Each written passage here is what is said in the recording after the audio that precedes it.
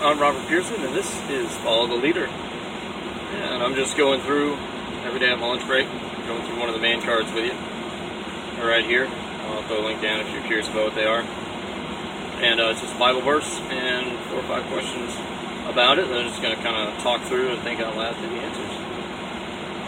So, we're in 1 Peter chapter 4, verses 8 to 11.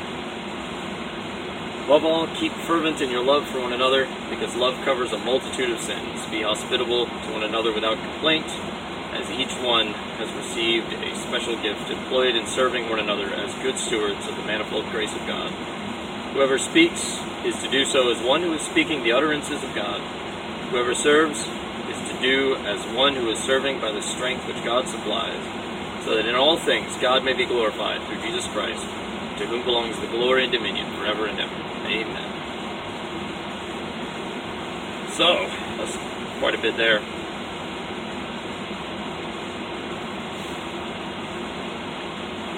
So just kind of looking at the passage overall.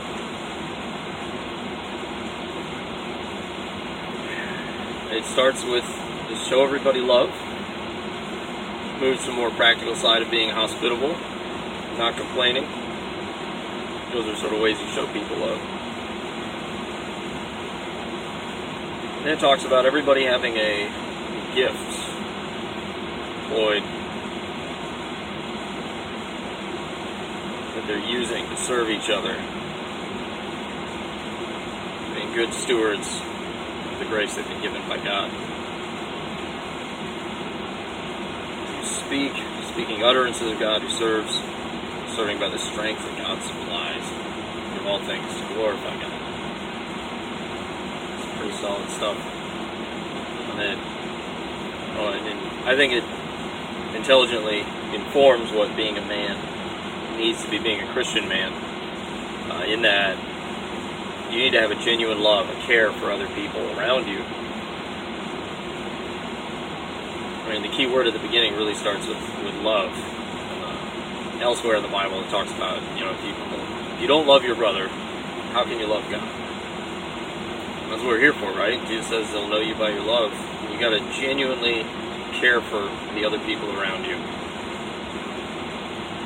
And then because of that, you're not going to complain as much. You're going to be hospitable. You're going to understand that you need to use everything that God has given you to bring glory back to Him. I love that. Serving by the strength that God supplies. And that it's not our own. This passage is definitely about using love as the foundation to then execute on the gifts that God has given you. Even if it's just what you do as a trade or as a job, those are skills that you have that you can use to help your loved ones. And friends.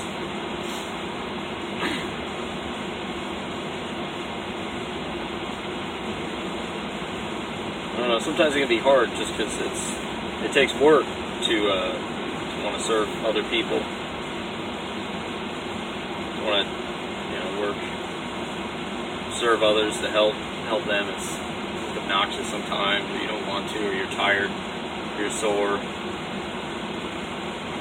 You just much rather go lay down and take a nap or something. It could be a big obstacle. But it's okay to rest. It's important to know when to rest, but you have to be careful to know you're not resting too much and know when to get up, move, and help others. Because ultimately, it's not your strength; it's God's. And the way you treat other people is the way you treat Jesus. So that's all it is. Alright. So definitely share any thoughts you have. Send any questions and comments down below. See you next time. Godspeed.